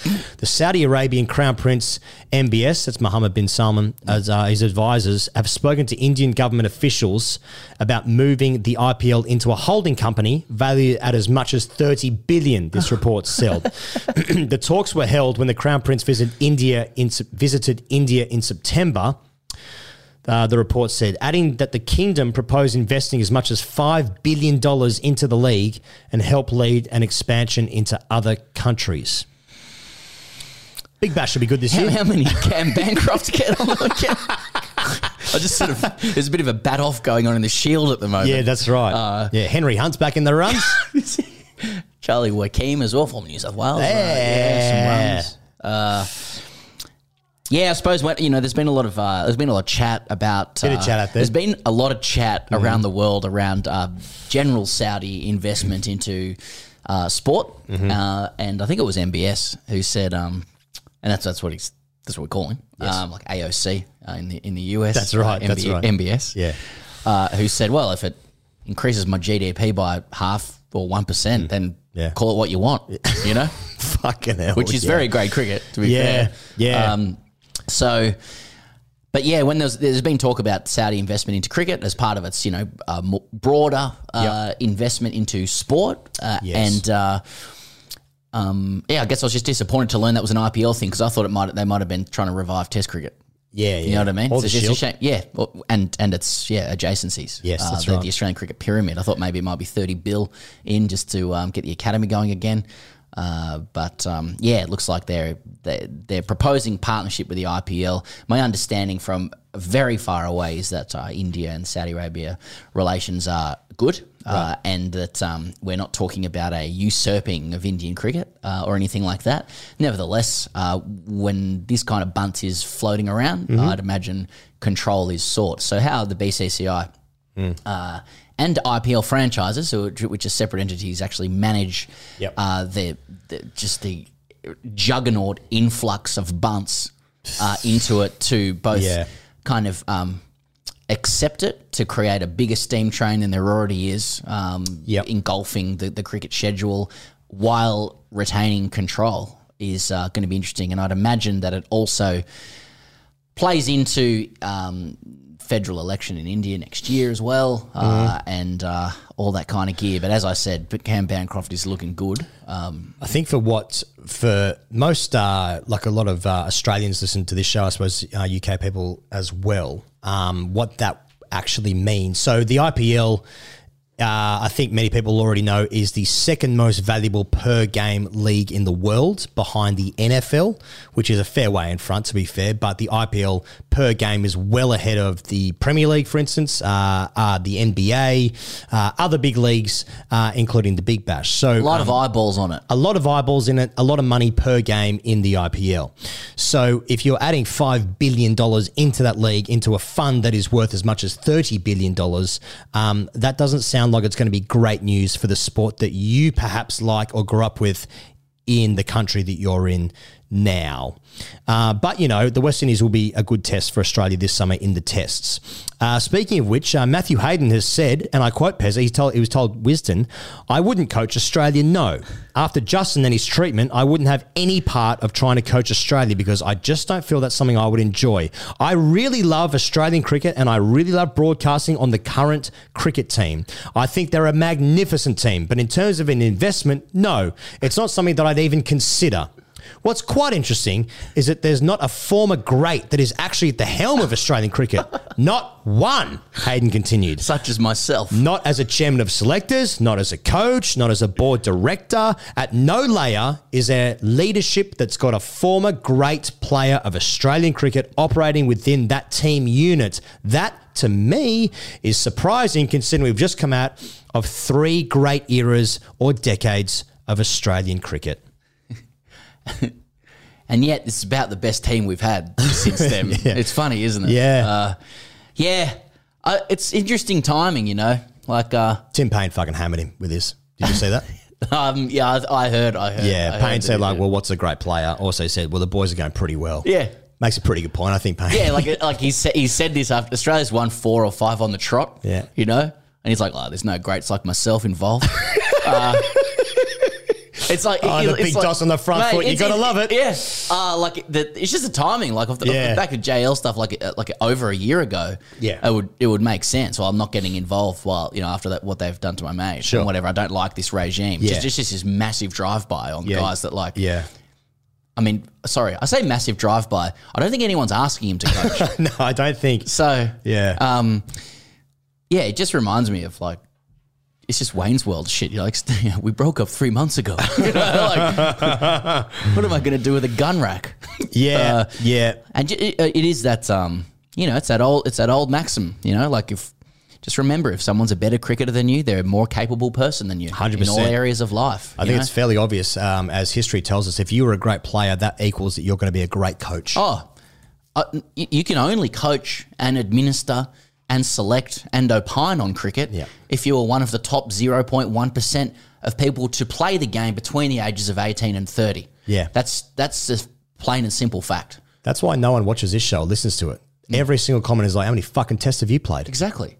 I'm just off the top of my head, like if you actually take that approach where like you can only actually do all of the jobs in cricket if you're in the top 0.1%, wouldn't the game actually eat itself to the point where it can only be those guys who do anything in the game, which is maybe why Glenn Maxwell fell off the back of that cart to get Doss in. What you have to understand is, though, that they would do it so well that that's they true. don't need and it as would many be hands. like it always was. That's right. Yeah. Yeah. Like, what is Doss? Yeah, it was a very good team, and I feel good thinking about it. Very good. Yes. What's his, like, Shangri-La? Like, is he who JL's coaching? Like, Yeah, I think he wants an apology. I'm not really sure. I'm saying, like, what's the actual what's the setup? You know what I mean? Like, who's selecting, who's coaching, who's CEO? Good point. You know what I'm saying? Good point. Like, I don't know. It's just the boys, isn't it? Like he's just saying, like, give us the keys to Australian cricket forevermore because we were good. Yeah. Nobody is entitled. Don't fucking touch it. That's ours. He's blocked a ball.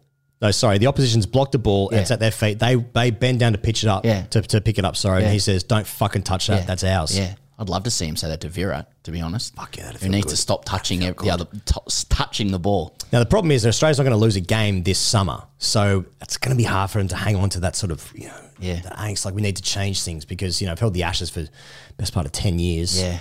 The team's probably going to make a World Cup final. Just calling that out, 4 games left. They've gone okay. They won the World Test Championship final. They won that. The thing is, though, greats are going to be great, aren't they? Greats are going to be great. You know what I'm saying? Yeah. Especially that side. Like, greats are just I wouldn't understand because I just never been a great. That's the circularity of it. That's the catch-22. How the fuck would I understand what Matt Hayden is talking about? I played twos mainly. Yeah. None of us understands. I don't get it. You know? Maybe not even Paney. Do you know what I like that, Pezza, about Perth this year? They're going to build a hill at their new stadium, Optus. Well, this will bring them back. It's the West Test NRMA. Optus Stadium implementing a hill inside the ground. So that will make Perth It's a new happy. era in Western Australian cricket. A new era is arrived where they're building a hill in the new stadium. Mate, Western Australians with cricket and their fans have been shortchanged. Yeah. Because at the moment, they're the fucking best team. Yeah. They've won 2 Shields in a row. They're looking at a three-peat this year. How many times have the Scorchers won in a row? Is it 3? They've won they've won everything. They won everything. They're carrying it on their back. They are carrying it in lieu of New South Wales being fucking any good at all for the past like half a decade. Not to be used with Johnny Lou. Western Australians deserve better. They got a Perth Test match last year where they watched a pretty ordinary side get absolutely humped by Marnus and Smith, which, to be fair, we do like that in the summer. Just safety, numbers, runs, etc. Right. Let it wash over you. From your 3 and 4. Yep. That's nice, but then they're getting the same team. No, they're getting the, what is it first? They got Pakistan. They got Pakistan this year. They got Pakistan this year. So, look, that is better. But, I feel like Perth deserve just a little bit more love, Got a massive stadium out there. Look, it's going to be a hill, so there's something. Just feel like they should be getting a bit more love, given they're fucking carrying Australian cricket at the moment. They're sort of reimagining or rebranding the West Test, so that rhymes, at Perth Stadium, and it's going to help showcase Western Australia to the world through top-class sport and entertainment. Okay. Fans will be called upon to #fill the hill and welcome home the ICC World Test Champion Australians when they take on Pakistan from the West Test Hill, to be built across 4 bays within Perth Stadium. It's inspired by Test cricket's rich history at the Wacker Ground, with a nod to the world-class Perth Stadium. The hill features 3 tiers and will house up to 500 patrons at a time. And CA has teamed up with NRMA Insurance to prioritise patron comfort and a great event experience. So I think what's happened is they're like, I think about 5,000 people came to day 4 of Australia Windies last year. Last year, yeah. And it wasn't much more on day 1. Yeah. And it's like so early in the summer. It's the like new December. stadium, at the Optus Stadium, which I've been to. I like it. To be fair, that is a seriously impressive stadium. Yeah. But like the cricket that gets put there is so, it serves so unders. So don't you reckon like it deserves a massive Australia-India test. It deserves an Ashes test match there. It deserves fucking top billing games because it's such a good stadium. Sam Billings. But like it deserves Sam Billings. I just think it's sort of amusing that like the marketing heads have come together and they're like, how do we get people to this stadium? You know what fans like? Grass. I know they can't have the Wacker, so let's bring the Wacker to Perth Stadium. Yeah. It's kind of like it's like like some people go for like cold immersion. Like that used to be called a swim. Let's just bring grass to us. It's kind of sad, isn't it? It's like it's a marketing confection that kind of plays on the idea that people actually just like being outdoors and on grass, and they like the earthiness of the entire experience. Now, if my Instagram reels are anything to go by, they'd actually get more people in if they had ice baths. Just so they had ice baths in there. Yeah. Or like what about this? If they instead of grass, just filling like a whole stand like a beachfront. Yeah. Doesn't the Gabba do that? Or they have a pool? They used to, but they fucked that off. Oh, they fucked the pool off. Yeah. But just a beachfront. When I lived with my mates, like there was 4 of us in a house aged 25 or so, he tried to put on a beach party. We lived in Forest Lodge, Glebe, and he hired something like a ton of sand and just placed it out the front. And that sand remained for the next year or so. Yeah, how the fuck would you get rid of it? Well, we didn't. Okay, you just didn't. Yeah. That's what you do when you're that age. But yeah, so bringing a beachfront to the Perth Stadium. I mean, this is just an activation, isn't it? It's just like what there was at Melbourne. What was it the MCG? That was called the something. It was called the something. Yeah, kind of playing on like Aussies wanting to be part of some exclusive, like line. This all feels like we just want it to be backyard cricket. Oh yeah, but who has a backyard anymore? Yeah, that's what this feels like. So the Gabba had a pool.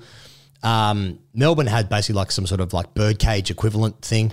Has the SCG ever had something like that? They had a very similar thing, I think, at the same time. Oysters. SCG had fucking Justin Hems and mid-strength. So basically, and then Adelaide Oval basically makes it like a race day at the back. So like none of these things actually represent cricket. We just want it to be something else. Yeah. We don't really Yeah. like the cricket that much. It's like when you actually play cricket at grade level, you just go at the back and play that golf game. You know what I mean? Like with your bat. Like, no, I play bocce. Once again, like their marketing heads of this is genius. Yeah. People don't want cricket. They want something else. Cricket must be background. One of the best things you can do at great cricket is go for a lap with someone that's a 6 out of 10 in your team that you actually get along with. Totally. A little bit. That's the Do you mean best 6 thing. out of 10 attractiveness? Yeah. No, that's not, Is that's he not what I a meant. 6? What group He's is he? cute. He's Nah, cute. he's group 2. He's our off spinner. He's a 6 out of 10. Yeah. Anyway, so that's pretty good. Fans going to be flocking to that. The Sheffield Shield. Moses Enriquez has played. He's playing his 100th Shield game for New South Wales. Do you say that that's the 5th person to ever do that? Is that right? Yeah. Number 5. Pretty impressive. Pretty impressive. New South Wales find themselves in more trouble though. They did bowl Western Australia out for 100 and I think it was 130 yesterday. Don't have that score in front of me right now. Though I can probably get it up. They'll forfeit 7 over 9. Then they'll forfeit spit. In trouble there. So more good stuff there. And also Michael Bevan's not coaching New South Wales. That was also an odd story where Michael Bevan was said to be brought in as a batting consultant, I think it was. And then things have not gone that well. And then all of a sudden he's not a batting consultant anymore. Well, he posted to social and the post said domestic cricket news by himself. It was also, I think on Instagram there was a picture with like a super at the like a lower third saying domestic cricket news as well as an Australian flag in the background. I think perfect created by Bevo or his team. Perfect. And it was and on Twitter it was a thread. Yep. So the thread said it was announced pre-season that I'll be working with at Cricket New South Wales as a batting consultant. To date, this hasn't happened. Next message. Given the timing, I feel it is important that current coaches are afforded every opportunity to stamp their quality and be allowed to guide Cricket New South Wales back to a position of strength within Cricket Australia. Unfortunately, this means they won't be receiving the magical Bevo finishing methodology.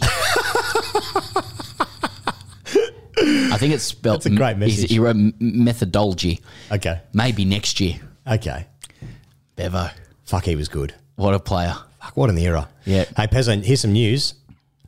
New South Wales are 2 runs behind Western Australia with 6 wickets in hand. Could they be looking at their first win in 16 attempts? Okay, it's day 2, isn't it?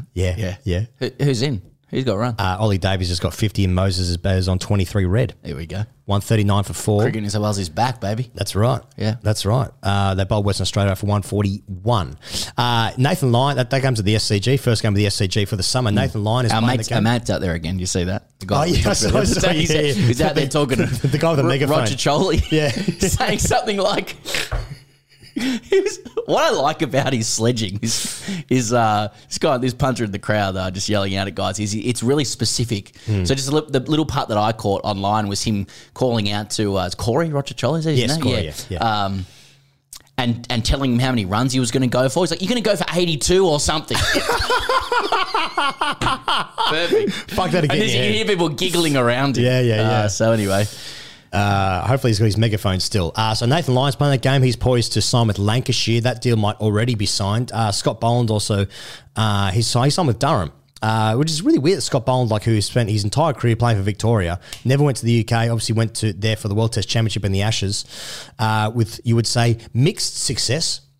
But he signed a deal with Durham already. So there he goes. A couple of Australian guys going around in the county system. The WBBL is going on at the moment. Pairs about halfway through the season. There's been a lot of talk about a lack of third umpire and DRS availability this season. That's been the main chat in the last week or so. Only 24 of the 59 games are fully broadcast and have those capabilities. So CA have said that they're eyeing off next season to have every game with DRS and third umpires. Which I would say is not a moment's too soon, given that the WPL is probably likely going to take over sometime soon. But just in terms of the results recently, Elise Perry took 5 for 22. It's a career best at the Wacker against the Renegades, Melbourne Red. That's the first time she's bowled since the Ashes. She also scored 44 off 39 to beat the Renegades. In that game, having taken the fifer, she became the first woman to score 100 and take a fifer in each of the 3 formats. Absolutely incredible. So halfway through the season, so that's 7 games each of 7 games of 14 each for most teams. So the Thunder are on top. They've only played 6 games. They're equal on points at the top with the Adelaide Strikers and the Brisbane Heat, who have both played 7 games. The 2 Melbourne teams are last. The Renegades are 1 win from 7, and the Stars are 2 wins from 7 to bottom out the table there for the 2 Melbourne teams. So given we had 2 Melbourne Stars players on, is it our fault? No, not at all. It's just poor performance, really. Shout out Kim Garth, Tess Flintoff. I mean, Tess hasn't played. She hasn't played, so yeah. She's feeling good. Yeah. She's looking better every game. They lose. The Travis Head effect of the World Cup. Exactly. Like, if you're not there, like how good are you? She's the Marco Van Basten of the WBBL. People have been saying that. Should we get into hashtag AskCGC? I would have thought so. Hashtag AskCGC is brought to you by Ponting Wines. You can use the code GETAFEW for 20% off at pontingwines.com.au. Pez, we enjoyed some Ponting Wines on Friday, didn't we? Quite a few. Quite a few. We've done it the last couple of Fridays. It was actually fun. really nice. Just sat in the sun there. Yeah. Sat in the sun, little Ponting Wines. What do we have? We had a Pinot. We had a Pinot. Yeah. Yeah. Well, there was a bit of sun about. So we got the Pinot out. It's not. It's a smooth drop. It is a smooth genuinely. drop. We've enjoyed Friday drinks for a couple, sort of 2 of the last 3 weeks now. Yeah, unusual. Yeah. Interesting. Let me read the Ponting milestone 257 Tasmania Pinot Noir. The wine marks Ricky Ponting's milestone innings of 257 versus India at the MCG in 2003 Boxing Day Test. Coming off a loss to India at the Adelaide Oval, Ricky plundered a career best 257 to bring the 2003-04 Border Gavaskar Trophy back on level terms at the MCG. This is what Ben Riggs says. The 257 is made in a style to reflect the best of Tasmania. Ricky and I selected a single site in Meadowbank to create a milestone-worthy Pinot Noir. I think I actually read this one. Was it last week or the week before? So I probably should have chosen a different one. But brooding dark cherries, juicy rich raspberries, and layers of savoury spice are elegantly balanced, bursting with ripeness and well-integrated delicate tannins. A wine to enjoy now and will continue to evolve for many years to come. That's the Ponting 257 Tasmania Pinot Noir. You can get 20% off that drop and others, if that's what you want to do, at pontingwines.com if you use the code GETAFEW for 20% off. Do you want to read Noah's question? Noah writes in, dear boys, I'm a local my children in the other room have looked over there. They're hanging in. Yeah. They're doing well. They're doing well. Yeah. Dear boys, I'm a local 4th 11 player in Melbourne's outer suburbs, proper wheelie bin shit, in a team that is made up of what remains of the 4th 11 and 5th 11 as my club begins its descent back into the dark ages after losing its best player following 3 consecutive grand final defeats in the first 11 grade. Personally, I might be able to push to a higher level, but would rather quit altogether than play with old cunts who yell lift and behave like children when the 15-year-old who has hardly played any cricket drops a catch at cow corner when we all knew that these catches will be dropped 9 times out of 10 at this level. Thus, I find myself in the 4th 11 on a fill-in, plays every week without having to pay subs, basis. Whilst top half of last year's 4th 11 have moved up to the 3rd 11 due to the aforementioned descent to the dark ages, my team now consists of the bottom half of last year's team, which are mostly 17 to 18-year-old vape-huffing lovable knuckleheads, and last year's 5th 11, who are a father-son team made up of jet old blokes making regular bulk runs at a rubbish level and their sons who don't want to play. Watch me, boy. That's a good vibe. That's a good vibe. I like that. I'm interested in that. I'm a 22-year-old who has just purchased a house with my fiance. Oh, okay. Oh, Noah's doing well, Wow. isn't he? Bit of backyard cricket for you, Noah, is there? Bit of bunts? Wow. Now okay. Oh, that's big.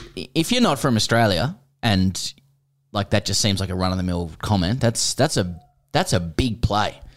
22-year-old with property. Well, fuck. Noah's obviously inherited some money. Oh, like we'll pass all of this. I am a 22-year-old who has just purchased a house with my fiance, and whilst it sounds like everything outside of cricket is on the upwards trajectory outside of cricket, and I should probably walk away from the game now and never look back, we all know that is completely impossible. Yeah. I will ask questions now, as is my wont. With my social role in the team quite unclear due to the dynamics discussed earlier, where is my social role? The only answer I can come up with is to try and find a new dad amongst the father-son camp of the group, as their sons will abandon cricket the first chance they get, whilst I myself am already a Stockholm Syndrome victim of the sport. Will my potential new fathers accept me? Should I make an effort to play a higher level and endure old cunts yelling lift? At the end of a day's play, when I'm back at the club with my mates who play other levels, we now ask, get a rim job today, mate. This, of course, means remaining not out at the end of the innings, brackets, red ink merchant job. How do we help it catch on at the club and bring it into common vernacular? We have tried emphasising it as we say it to attract the interest of nearby persons, but so far no luck. Noah. Okay, well, my first issue with it is that he hasn't asked, should I play? He's asking, what level should I play? And that can be folded into other mini comments he makes throughout. So he's a 22-year-old guy who's got a fiance. He's just bought property. Yeah. And he is still in a position where he is going to, I presume, work all week to pay the mortgage for the house, but he's not, is he? He's not. He's living a fucking Peter Pan life. This looks like, on face value, it looks like a self-aware question, but when you actually lift the hood on it, Let's dig a little deeper. basically, this guy has said, I could play any level. Any level. I own property and everyone else at the club is shit, and here are the reasons why. What should I do? Mate, have a look in the fucking mirror for starters. Yeah. Just because you probably look good. That's what I'm saying. How did you get a woman to like you? How did you get a women? I'm 38. How did you get a woman? Noah. My question back to you is, how did you get a woman to like you? In my head, this is Noah. In my head, this is Noah from The Notebook. This is Ryan Gosling. I mean, he's written, I'm a 22-year-old who's just purchased a house with my fiance. Like I was waiting for the relevance of that. Yeah. You know?